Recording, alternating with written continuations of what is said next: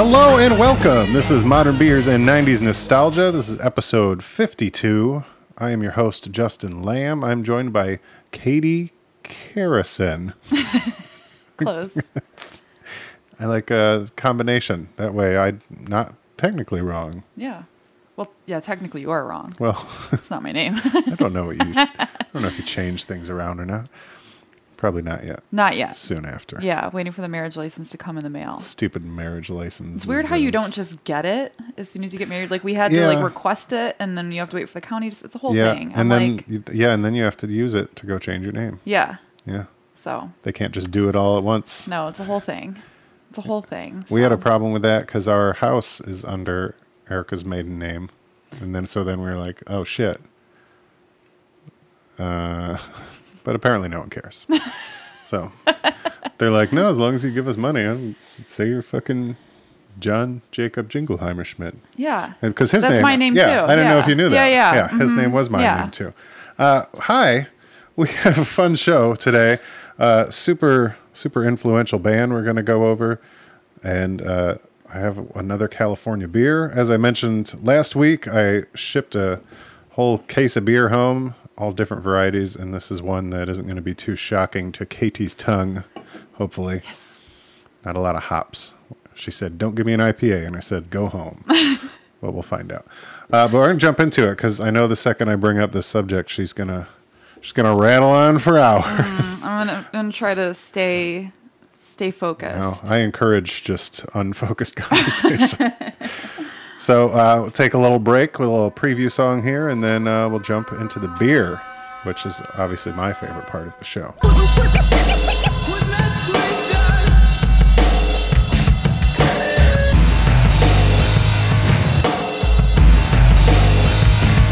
And you can feel what I'm feeling, and it's a musical masterpiece. Hear what I'm dealing with, and that's cool at least. What's running through my mind comes through in my walk. True feelings are shown from the way that I talk. All right, this week's beer, again from California, which I think this whole month's going to end up being California beers. Because you know what? Fuck you, founders. It came out of nowhere. It was very aggressive. I'm sorry.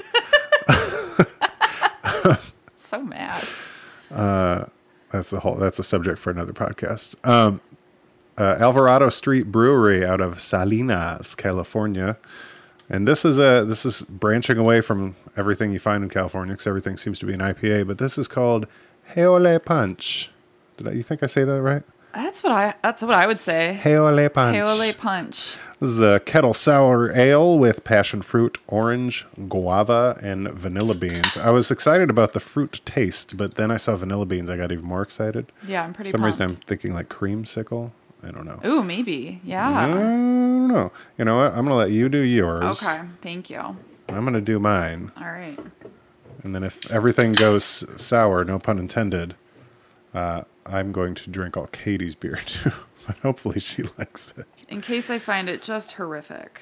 But it's got a cloudy yellowish hue. No, well, I guess orange. Yeah. Now that it's in the glass, yeah. It's got a cloudy orange hue, similar to like what you'd see like a Blue Moon or a normal like wheat ale. You can smell it's a little fruity. Yeah, it smells really good. Fruity. See how sour it is. Ooh, yeah, that's good. Oh, yeah, I can get down to that. What is that at the end? I don't know, like pineapple? I know there's not pineapple. It must be the guava. Yeah, something right when the like hits the back of your throat. There's something there. Yeah, this is so it is a sour ale, but it's still a little mild on the sour. It's nothing crazy overwhelming because there's a lot of fruit flavor in there. Yep, I like this a lot. Yeah, I can get down to that. Whoa. I was saying a minute ago, I don't think I was, well, I'm technically recording always, but I have a lot of beers from Alvarado Street, so we'll see which ones I keep on the podcast and which ones I drink otherwise. I was mainly going for 16-ounce cans when I was in California. And It's a nice look. yeah, well, they fit well in a USPS flat rate box. Well, okay, and I will tell you, this can definitely looks like just the marketing is accurate for when it comes to the taste of the beer. So it has this tropical design on the front, like around the can, and I feel like it really goes with the taste. I was trying to do like luau music with my mouth, and that didn't happen. Yeah. I kept going into like the lullaby. Well, what you can't see is that Justin's kind of swaying, so I got the luau vibe that he was conveying. Doing my hands a little. Yeah. Yeah, that's tasty. Passion fruit, orange. Yeah, you definitely get the orange. Yep. Yeah, that must be the guava or maybe like the vanilla beans right on the back of your throat when you... Yeah, and I'll be totally honest with you. I can't conjure the taste of passion fruit, so I don't know like which... My experience with passion fruit is always just candy. Right. Like, oh, that Starburst flavor. Yeah. I know what passion fruit tastes like. I believe it's called passion fruit chew. That's what that's what it says on the Starburst anyway. That's the full name of the fruit. But yeah, that's tasty. I don't know how widely they're distributed. That's the disadvantage of a lot of my listeners being local. I don't think you can find this. But check it out. Go online. I found out apparently not just by myself, but through other people, you can get beer mailed to you. So go to Alvarado Street Brewery and check out what you can get from them, or if you see them around, or if you have a local bar that likes to get things shipped in and tap takeovers and that sort of thing. There you go.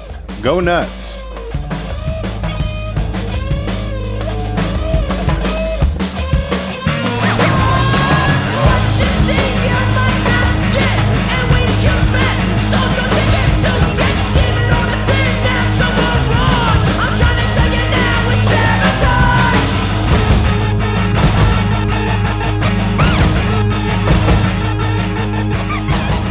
All right. It is time for the main event. Katie, you want to tell them what we're talking about today? We're talking about the Beastie Boys. Oh, yeah. As you may have heard from the 2 or 3 songs that I've already played during this podcast. So we're going to talk about a lot of stuff, and Katie's going to talk about even more, because this was Katie's little, I don't know, what would you call it? What? I don't know. Favorite band, I guess? Oh, yeah. I was trying to think of a more clever way of saying that. No, I mean, that's just straight up. Favorite band. Yeah, I love the Beastie Boys. I guess, yeah, you could say band. They play instruments. Yeah, it's interesting. I've never been sure, actually. Like, I feel like I've always referred to them as, like, a group. Well, yeah, because rap and hip-hop you typically do. Yeah. And they don't always play instruments. It depends on the album and the sound. So, but the fact they all started that way.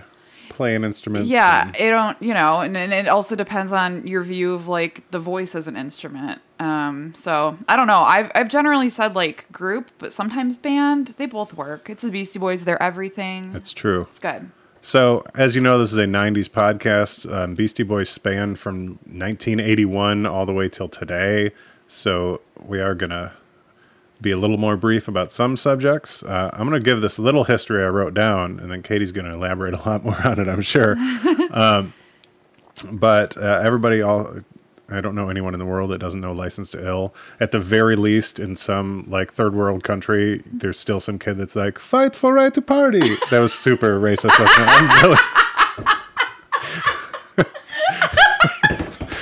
it? The point I'm trying to make is everybody knows that song. No matter what age you are. That was the worst thing I've ever said. No, it's not.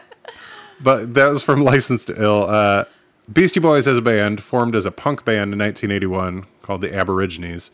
Adam Yauch, I think I said that right, joined, and they became the Beastie Boys. And then they played a bunch of New York clubs with the Dead Kennedys, the Misfits. I didn't know this until today, which blew my mind because these are bands that I like grew up with, being a little punk rocker.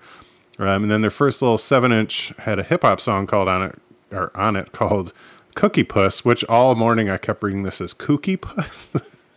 No, Cookie Puss was like some sort of character that was like sort of like before time / East Coast that we wouldn't know of, and I'm gonna confirm that right now. Damn you, Cookie Puss. But then this is fun because anytime this is mentioned, just in passing, it's just to like, oh, and then they met this guy. And I'm going to say it just as nonchalantly. Once they realized that people liked their hip-hop stuff, they hired a DJ, some NYU student named Rick Rubin, who, along with some other NYU student, Russell Simmons, founded heard of it. Def Jam Records and produced their first 2 albums, Licensed to Ill and Paul's Boutique. Obviously, Def Jam Records, one of the biggest record labels to come out of, to take over really the hip hop genre from that time forward. And then Rick Rubin, one of the most sought after producers in history Ever. Yeah. and Russell Simmons, Vegan. important fact. Okay, wait, which one? Russell Simmons is Russell vegan. Simmons is vegan. Rick Rubin is not. No. What a dick. I know. Well, a you know what? dick. He might be. I just don't know it. But it doesn't matter. What was the? We all like Rick Rubin. Double R foots the bill indefinitely. What's the? I just put that line together. What's the Russell Simmons reality show that was out with him and his family? I don't know. Oh, Erica would know. She would know. Yeah, I don't give a crap. But so the main 90s albums that came out after Paul's Boutique, Check Your Head in 92, Ill Communication 94, and Hello Nasty in 98. And then they've had 3 albums after that in the 2000s. But we're going to start the 1989 release. Licensed to Ill, go look it up. You probably know all the songs on it anyway. You do, yeah. But it's far outside the purview of this podcast. Yeah. But Paul's Boutique, 89, came out, I think, late 89. I don't think we ever figured that out. But and was pretty heavily influenced on any of the 90s hip-hop that came out after that. So I'm going to let Katie talk about that because...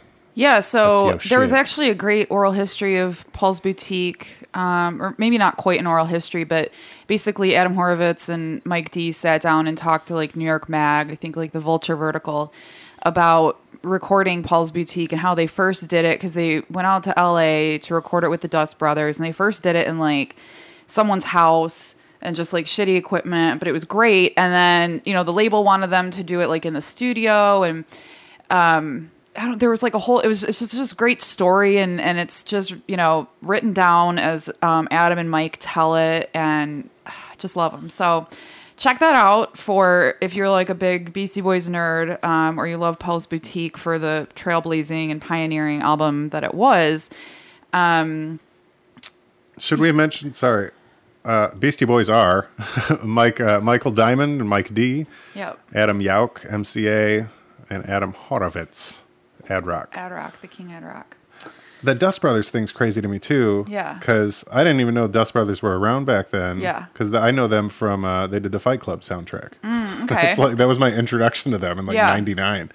So That's crazy. the thing here's the thing with the Beastie Boys, and I remember reading this in some retrospective on them or something dedicated to them, and this was like Chris Rock was talking about, it was like a Rolling Stone or Spin or something. Chris Rock was talking about them, and I was just like, yes, that's exactly it.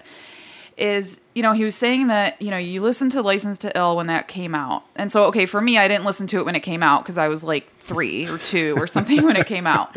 But, you know, I got into the Beastie Boys, so I was born in 83, got into the Beastie Boys after, and I had obviously known about them. Like, you know, you grow up, you watch MTV, you listen to the radio, I knew about the Beastie Boys. But my family went to Cedar Point one summer, and I was like 14 years old. This was before 9th grade. And then we went to the Rock and Roll Hall of Fame on the way home, and there was some little exhibit on the Beastie Boys, and I just got like really into it, and I was like, these guys are so fucking cool. And we went to the little like record store that they have at the museum, and I bought License to Ill because I'm like, well, let me just start at the beginning. I want to just get really familiar. So I listened to License to Ill nonstop. Just nonstop, like had the entire thing memorized, still have a large portion of it memorized. She offered to sing some for this podcast. I could do 98% of Paul Revere without mistakes, but whatever, I won't, for all of our sake. And then, so I you know, memorized that album, listened to it religiously. You know, I'm 14 years old, so you get completely obsessed with things. And then I bought Paul's Boutique. And when I started listening to Paul's Boutique, and now like I was familiar with like Hey Ladies, but Paul's Boutique was such a shock after License to Ill, and that was also the case when it came out. Like it did not do well commercially. Yeah. But it's genius. It's complete genius. Like High Plains Drifter, if you're not familiar with Paul's Boutique or the Beastie Boys, just listen to High Plains Drifter. Just fucking listen to it over and over again, and you'll understand what I'm talking about. But yeah, it was just a totally different sound. It was a completely inventive record, and it couldn't be made today because after this record was made, Biz Markie got sued about sampling, and Paul's Boutique is like all samples. So you just literally could not make that kind of album today without, it costing a ton of money, or maybe not at all. So anyway, that's my little... Well, we're the same age. Yeah. And I remember... I think I had a slight advantage as far as like being introduced to stuff like this because you're the oldest of your family, but I had an older brother by like almost 4 years, so he would get stuff. That's how I got most of my music growing up. That's how I like found out about Counting Crows and stuff like that.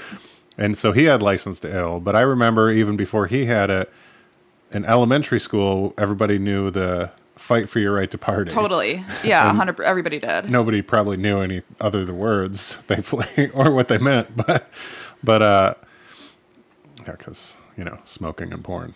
Yeah. It's terrible. It's terrible. But Paul's Boutique, that had, what other, there was another single off that, wasn't there? Other than Hey Ladies? I mean, there was Hey Ladies, there was Shake Your Rump. I'm trying to think of, I can pull up, by the way, Cookie Puss was a Carvel character, and they had, there was, the Cookie Puss cake, and that's literally the entire story of Cookie Puss. I like that there was anything out there called Cookie Puss. I know. Okay, so on Paul's Boutique, God, there's so many. B-Boy Bouillabaisse, which is the last secret song. It goes on forever. It's so good.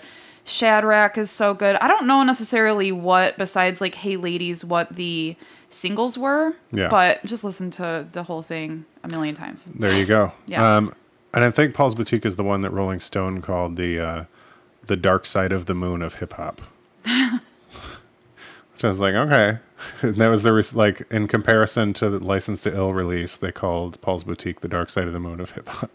I don't know enough about Pink Floyd to I feel like what they meant by that maybe is it didn't have as much mainstream success, but the people that liked the band thought it was such an essential original album or something along those lines. Yeah. I could be completely talking out of my ass right now too, though. But that is true, though, what you're saying.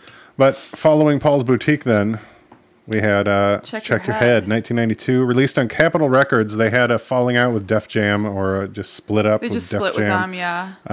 And went on Capitol Records for the next at least 3 releases. I don't know if they continued. Well, they put out Hello Nasty, or that was Capitol. I'm trying to think if it was also kind of also put out with Grand Royal, which was their label for a while. So one of these was. It was either Ill Communication or Hello Nasty. They did, with both labels. Okay. But Check Your Head had, I'll play it right now, this wonderful song, So What You Want.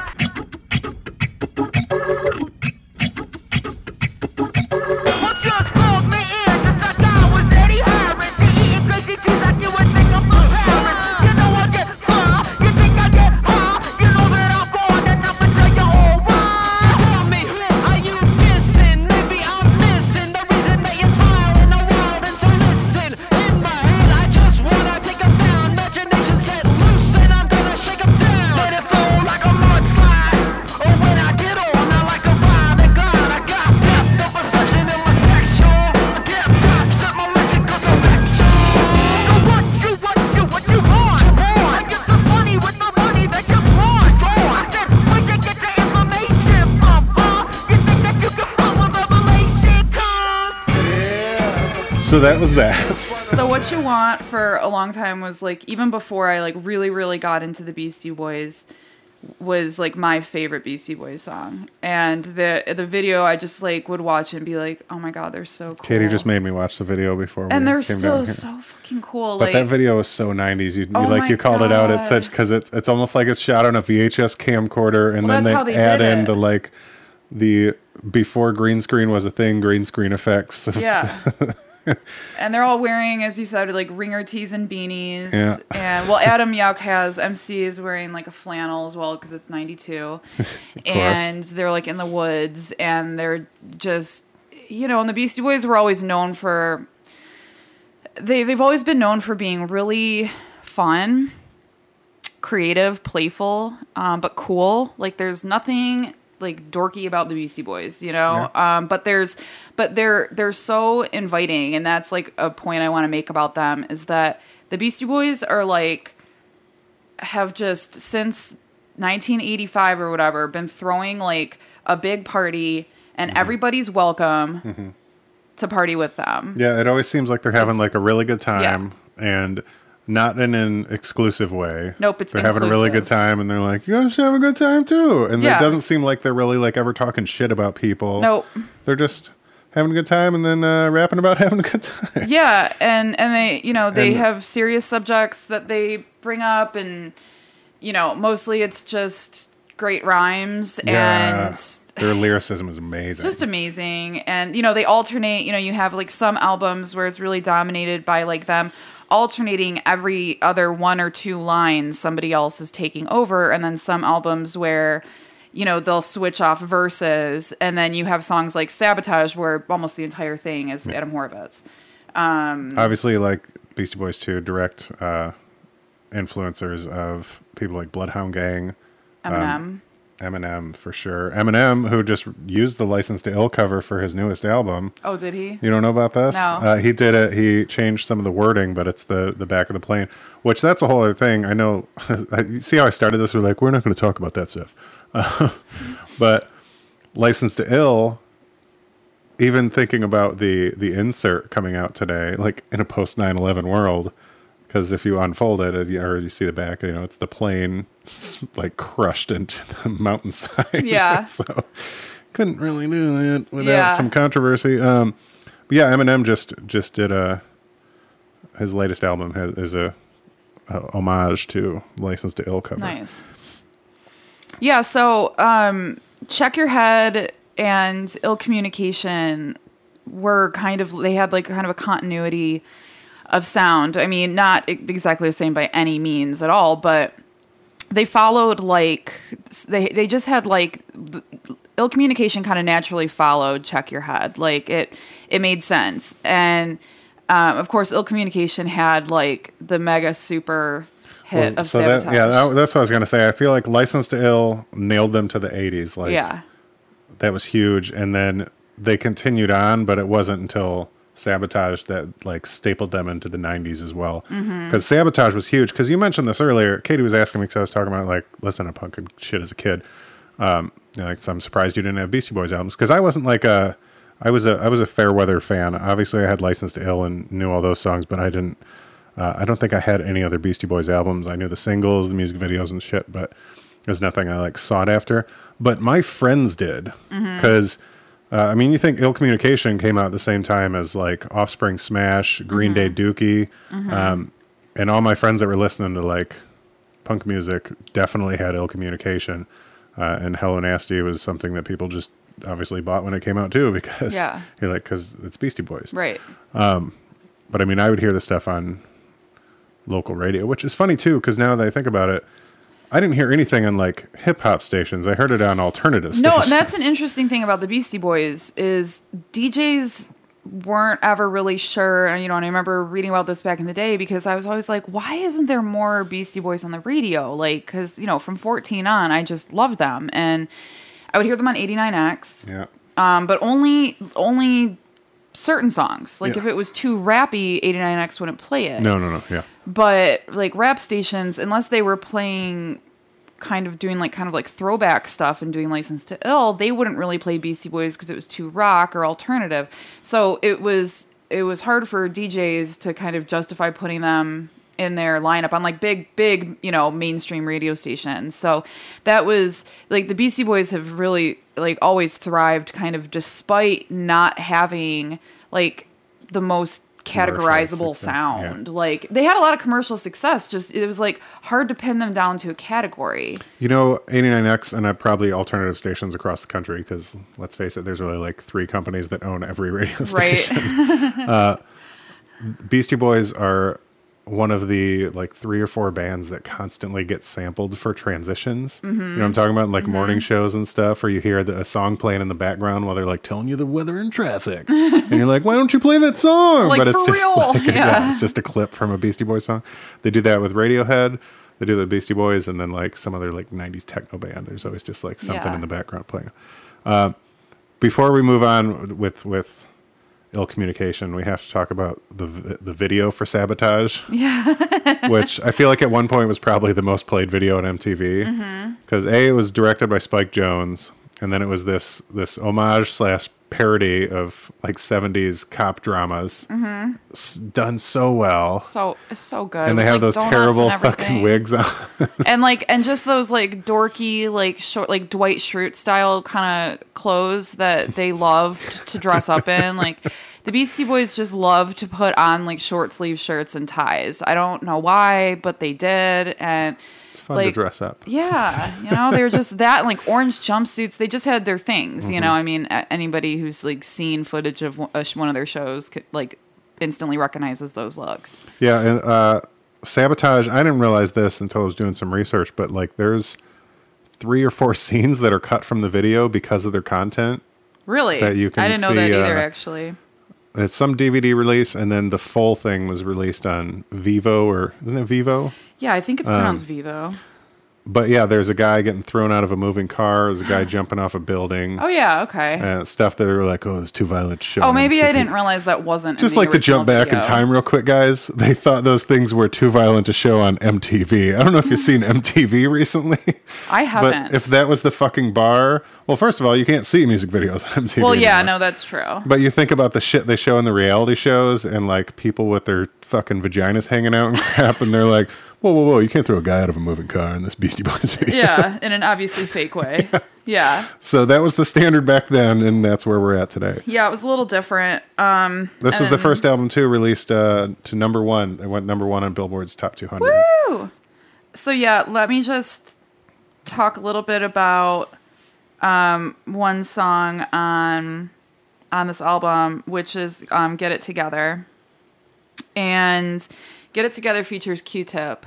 And if there's this one part where like when Q-Tip is like in one of Q-Tip's sections where he's just like freestyling and just making it up as he goes, and he kind of like fucks up and doesn't make a real rhyme. He just repeats the same thing, and then he says like, fuck it, I know I didn't make a fucking rhyme for real, but yo, technically I'm as hard as steel. Nice. Anyway, Get It Together is like probably, I just was like making little notes on like what were my like favorite songs off these albums that weren't like major singles or something like that, or whatever the case. And yeah, Get It Together on Ill Communication. And I don't know when Adam Yauch when he became Buddhist, but he became a Buddhist at some point before they recorded Ill Communication, because there's like, you know, like Bodhisattva, I don't know if I'm saying that right, excuse me, but like Bodhisattva Vow, and a lot of like Buddhist influence on this album, and that you'll hear like throughout Beastie Boys music since this album. And they also, you know, organized the Tibetan Freedom Concerts in the 90s. Oh, I didn't know they organized them. Oh, yeah. That's crazy. And raised a lot of money for like Tibetan freedom. And so the Beastie Boys had this big, like, especially MCA. And I would just like to say that I still feel like his absence all the time, and I can't believe that he's not still with us. And he was a wonderful man who brought so much positivity to this world and made a really, really big impact in 47 years. So, yeah, just miss him and hope you rest in peace. But anyway, they had this whole activist element to what they did. And the thing I loved about them, and I honestly don't know, I haven't linked on my reading on like how much did Mike Dear, Adam Horowitz care about Buddhism or Tibet. Like, I don't know how much they personally did, but they clearly supported the endeavor. And the thing I like is like this band they never broke up. They didn't have drama. Like, they weren't fighting with other people. Like, they just made music, had a good time. Like, that, I guess that just goes along with what we were saying before about like there's just this sense of like inclusivity and like just love. I mean, it sounds a little cheesy, but ultimately it's true. Like there's just a lot of love in their albums. Do you know, because I know you and Erica, you might know her, she's my wife. You guys earlier were talking about going to Beastie Boys concerts. I just went to one. You only went to one? Mm-hmm. Okay. And So I then wanted to ask about that because I wondered how much they toured because they go like 2, 4, 6 years between some of these albums. And Yeah. So I wonder, like for you, was that like the or the Hello Nasty That tour? was Hello Nasty. Okay. And So- that's the next album, 1998, Hello Nasty. Yep. So I was, deep into my Beastie Boys obsession at the time that Hello Nasty came out because I'm in 9th grade. Really just rocking I loved it. that. Yeah. And here's the thing, like Hello Nasty comes out and it's not totally, but a very different sound from Ill Communication. It's more like a electronic. You get all this electro, Yeah, right? it's great. And they were bringing back some elements. They sample License to Ill at one point, or at least one point in Hello Nasty. But this album comes out, and you're like, what is this? Like I was like, what is this shit with them in the yellow like hazmat suits, like I remember the stomping through controversy like Tokyo or something. But then you're just like, then you kind of get used to it and you're like, this is fucking genius. Like, but it takes you a minute to get used to this new thing they're doing. But, I was also like, 14, 15 years old when this album came out. And so it was perfect timing for me because I had, just been obsessed with all their albums for several months, which when you're in, at early teen years feels like several years. Because everything's so new to you. And It's the end of freshman year that came out. Yeah, okay, the end of freshman year. So I remember I was got really into that album, and I was driving one day, like obviously, like with my mom or something, because I couldn't drive yet, and listening to 89X, and heard that Beastie Boys tickets were going to be going on sale. Like that this coming weekend, and they were going to be playing at the Palace in August, and I was like, oh my God, I have to go to this. Like, please, like, can we go? So I went with my two best friends back in high school, Melissa Pergel and Aaron O'Connor. Shout out. Shout out. What's up, girls? Hey. And, but so we had to go get tickets. So my mom took me to get tickets that weekend. And we drove to the Palace. And because you couldn't go buying tickets online or anything yet. So we drove to the Palace. And there was a huge line at the Palace by the time we got there. And, we got there hours ahead of time. Huge line. Yeah, kids you used to have to either go to the venue or go to these things called record stores. Yep. And only a few of them. House. Only a few of them sold tickets. Yep, only a few. And so we went and we're, waiting, and we're like waiting for a while, and the security guard kind of lets us know this section of our line, like, hey, there's no line at Pine Knob, which if you live in the Detroit area, they're all part of the same kind of entertainment family. So my mom and me, and then like these other people around us, drive over to Pine Knob from the Palace and get in this line there. And there was some guys in front of us who we were chatting with who were like 19 or 20 years old. So to me, they were like glamorous adults. To my mom, they were like nice boys. And they were like, do you want to get tickets together? Like, we can look out for you at the show. And thinking back, I'm like, that feels so sketchy. But my mom was like, that's a good idea. And so we bought tickets with these dudes. And they were actually legit, like, Big Brother types at the show, looking out for us, making sure nobody, like, accidentally body slammed us. And now Katie's married to one of them. No. The story. I don't know where they are, but thank you for being legitimate, nice guys. But a couple of fun facts about this concert. Tickets were $26.50. Oh. The good old I days. still remember the ticket price, $26.50. The opener was A Tribe Called Quest. Nice. That's sweet. Not many people can be like, oh yeah, Tribe Called Quest, saw them when I was like 14. And one of the greatest moments in the concert was they started up Paul's Boutique. They started up Paul Revere from License to Ill. But they didn't rap any of it. They just started it up. And they let the crowd rap the entire song because all of us knew they knew we all knew the entire song. And so they might have like started with the first line or something, but like we all did all of Paul's Revere and they did not do it at all. That's awesome. That was like one of those moments where, especially, 15, but even now at 35, like I would like freak out at that. Like it was so fun. So Really, really fun show. I wish I had seen them again in the early 2000s when I was living in New York and had another chance, and or mid 2000s, and I just, didn't get my shit together to see them, and I wish that I had, but that concert in '98 remains the best show I've ever seen, and I've seen a lot of concerts, so that was a little digression to talk about seeing Beastie Boys live. Greatest show you could have ever seen, and if you missed it, I'm sorry about that for you. Yeah, the Hello Nasty tour. Yep. Like I said, that album came out in '98, so that was probably your freshman year. Mm-hmm. You went and saw them. Capitol Records right again. Before sophomore year. Yeah. Mm-hmm. Anyway. That had Intergalactic, as I was trying to sing earlier. Mm-hmm. And that was the funny thing about that song too, because even though it had a way more electronic feel, the actual vocalizations were just very much normal Beastie Boys. Yeah, totally. Finishing each other's verses and back and forth. Body Movin', which I forgot about until I looked this up. I was like, oh yeah, that fucking song. Yeah, Body Movin'. I don't even remember verses from that. I just remember the chorus. I do. And this also reached number 1 on Billboard Top 200. That took a little longer, but still hit there. That was their peak spot. And named Rolling Stone's best 5 albums of 1998. This was one of them. I would also like to say, if you are new to this album, one of my personal favorite songs on it is called The Move. I think it's track 2 or 3. The Move. The whole thing is awesome. I mean, look, you're not going to give me a Beastie Boys album and have me be like, oh, this actually isn't that good. I'm going to be like, the whole thing is awesome, just listen to it. But this one definitely has a very special place in my heart, because it was one that came out when it was new to me. Yeah. I wasn't catching up to it. And it's the tour you went to. And it's a tour I went to. So all kinds of special places in my heart. Side note, I have Intergalactic. I have the record. I bought the record, never opened it. Ooh. Okay? Never opened it because The I'm vinyl. the vinyl. Yeah. And I have a couple of other Beastie Boys vinyls because, of course, in the late 90s, I went through this phase of buying every possible Beastie Boys thing I could. Don't let her fool you. She just bought Beastie Boys street art a year ago. I actually did pay $250 at the Ann Arbor Art Fair for this painting of their faces. Anyway, whatever.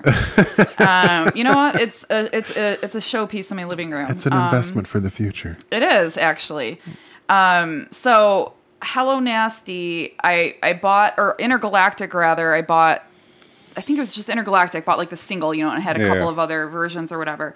Kept it in the plastic forever, left it in my parents' house because I didn't want to bring it to New York. Earlier this year, my dad just busts open the plastic so he can digitize it along with the rest of his record collection. Because, he's an old man and he wanted to digitize his whole record collection. It was this whole big project. And he was like, hey, whose Beastie Boys record is that down there? I'm like, first of all, there should be at least 3. So I don't know where the rest of them went, Erica. But second of all, it's mine. And did you open it? And he was like, of course I opened it. I had to digitize it. And I was like, damn it. I'm sure it's still rare enough to be worth something, but still. Really pissed me off, Yeah. Steve Carlson. So, don't leave stuff in your parents' possession when they go around digitizing things. That was my bad. That's a millennial statement. Don't leave stuff in your parents' possession if they're going to digitize it. That applies to one person listening, but just go grab your old random records now that you bought for bedroom decor. If you're one of those people that got your parents the record player that USBs to the computer for Christmas one year, go get your records back. They're gonna ruin everything. They're gonna ruin everything. He'll be like, I'll burn it onto a CD for you. Or in the case of your dad, if you have photo negatives you'd never wanted them to see, they're not safe in that box. No. They have a digitizer for that too. We just had to go through a bunch of old photos from his trip to Sweden when he was 2. So. Oh man, that's funny. It was very cute actually, but yeah, dad stuff. Anyway, back to the Beastie Boys. Yes, Beastie Boys, as you can imagine, they continued on through the 2000s to 3 albums that I never listened to. Mm-hmm. I've heard the most about Hot Sauce Committee Part 2. Okay. Which is the most recent one, which is weird. And is the mix-up an actual original album, or is that just a remix stuff of all of their crap? You know what? I'm not even going to lie to you. I don't know about the mix-up. Yeah, see, when you get past 02, 03, who knows? We were all living in different cities and doing crack cocaine. This looks to be first of all, don't bring up cocaine on this podcast. Crack cocaine. Nobody was doing crack. This is its own. Yeah, this is just its own album. Sorry, everybody who's like, obviously it's its own album. You idiots! I thought you knew about the Beastie Boys, but yeah, we're old, and I sort of, it's like you get into different kinds of music at different And of times, course, so. I'd like to point out too, their first album in the 2000s is To the Five Boroughs. Yeah, and of great course, album. Katie lived in Brooklyn. I did. I She was did. like- Well, I lived in Manhattan, and then I lived in Brooklyn. I would have lived so. in one of those boroughs the Beastie Boys talk about. Well, kind of. Yeah, they did influence me to want. So, it's funny with the Beastie Boys is No like Sleep Till. Brooklyn. There you go. You know what? One time, you guys, I was on the D train, going from Manhattan to Brooklyn. I've been on the D train, you know what I'm Yeah, saying? you know what I'm saying? Penis joke, guys. Yeah. Anyway, thank you, Justin. I was on the D train going from Manhattan to Brooklyn, and I was listening to Paul's Boutique, and B-Boy Bouillabaisse came on. And right at the point where they say, "Hello, Brooklyn," I was fucking under the water in the tunnel. And that's called a sign from God. Holy shit. So, God done introduced you to the Beastie Boys. just had to throw that out there because I just remembered it now. Anyway, what's interesting is, so my husband is 8 years younger than me, and he first got into the Beastie Boys with like Hello Nasty.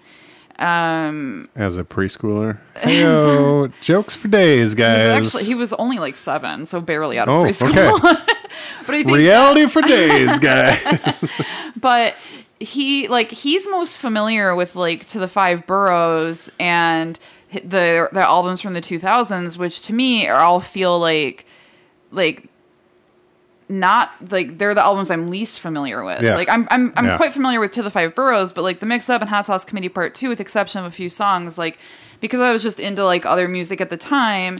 Yeah, and that just seems to be the way with like music in general, right? Like during your, for lack of a better term, 'cause I sound Formative years. Yeah, formative years. It's That's true. exactly what I was. That's the stuff like in all your emotional angst because you're like Yep. finding out about love and hate and anger and everything for the first time. So you're relating to all this stuff on like a level that you'll never ever comprehend again in your life. That's when you attach most of this music. Then when you get older, they're like, oh, those guys are still making albums? That's crazy. Like, how many people were surprised in like 2004 when they're like, Bob Seger's a new album? What the fuck? I did not know Bob Seger had a new album in 2004. I'm probably later than that, I think. Yeah, it was later than that because I was Bless working him. at Best Buy. So that was like Bless 2008. Yeah, it's, you have like these, and the Beastie Boys to me are, if there's like a group, musical artist, whatever, who's like really just very close to your heart and like kind of part of your identity. Yeah. They're it for me. And but they're so different. Like the people I know who are like huge Beastie Boys fans are sometimes like fans in very different ways than I am. Like I'm not a punk fan. Well, no, in general, and that's part of the inclusivity. That's inclusivity, yeah. Thank you. Yeah, and they just like appeal to so many different kinds of people that you'll meet people who were that's the only, like musically, the only band you really have in common. Yeah. And you might live very different lifestyles and you have all kinds of different interests and you're radically different ages, but you both, like, the Beastie Boys mean a lot to you and for different reasons. And I guess I just always felt like I really can't stress the positivity and inclusivity enough. And honestly, like, they were just so cool. And they're still so cool. Like, when you see, like, Adam and Mike talking, like, they just did, like, a live Periscope thing because there's this new Beastie Boys book called, I believe, the Beastie Boys book that just came out. So they've been promoting that. And they're just... Go get it now on Amazon.com. You should get an Amazon affiliate link. Put that in the show notes. Make a couple bucks. Boom. But they're just like so themselves, and they just make you feel like you can just totally be yourself. Yeah. And they're just those kind of people, you know. And those people are like so rare, but they're also like creative geniuses, which is the other side of it. And that part I can't relate to. I'm semi-talented in some ways, not a creative genius by any means, and I'm definitely not cool as fuck, which they are. So I heard that. yeah. Right there with you. You got 4 people listening to this shit.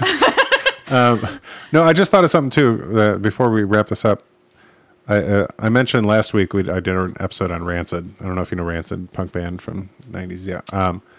And we're talking about Northern California. I always say we. It's me, guys. You know that. talking about punk bands in Northern California, and I thought that was really crazy that there was such a big punk scene in Northern California, like, because there's still to this day such a like hippie scene, and they didn't really get along because hippies were anti-establishment, but hippies were more passive, whereas punk rock was a little more like violent anti-establishment. Like tear shit down, literally. But hip hop was a little more violent anti-establishment, and I think that's a neat little bridge here that they kind of crossed over into, and kept that as a fan base throughout their entirety as a group. So that's crazy. And let me just say with the Beastie Boys and with a lot of other hip hop artists, in the 80s and 90s and today as well. I mean, I don't presume to be like an expert on the genre at all. I mean, I listen as much as like anybody who grew up in Metro Detroit does. Who's not Justin? Yeah, I was like, who's not Justin? Anybody who's not like, anybody who liked rap and R&B, and I like love R&B, especially 90s R&B, obviously, which was the peak. But that like ages me to say that, but I think we all know it's true. 90s R&B. There was a lot of, while you had like violent rhetoric and whatever, and in a lot of hip hop at the time, there was also a lot of just really opposite of that, like just really like chill, peaceful, like fun, like having a good time. Yeah, but like smart, you know? I mean, Tribe Called Quest is a great example of it. Beastie Boys are a great example of it.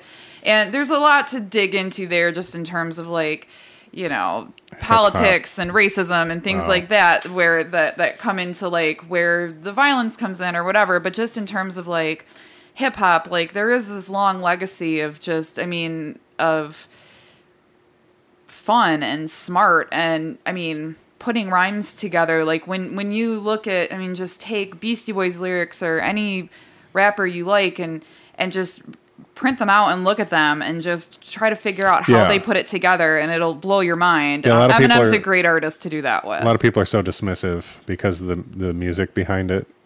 But yeah, lyrically, just insane stuff. Yeah. Like when even a wildly offensive band like Bloodhound Gang, some of their lyrics are insane. Like the rhymes and metaphors and similes they come up with. Oh yeah. Are insane, and I'm like, how do you even think of that? Oh yeah, I mean, some of the most like vulgar and obscene, like, you know, rap out there that people that you know can't make it to the radio or that offends everybody or whatever.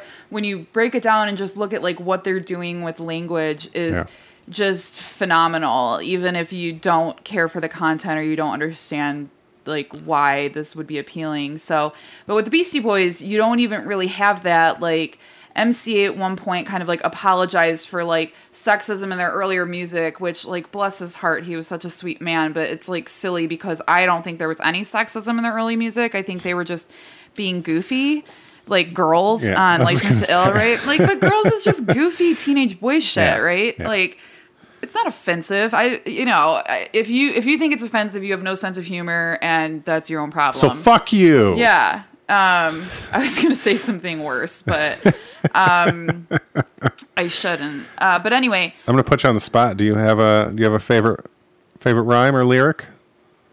All of Paul Revere, all of High Plains Drifter, and then so whole songs then. But no, there are certain things that kind of just get stuck in my head. So MCA is saying, "I'm cool as a cucumber in a bowl of hot sauce. You got your rhyme and reason, but got no cause.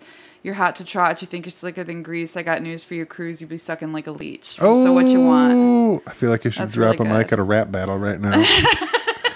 And on that note.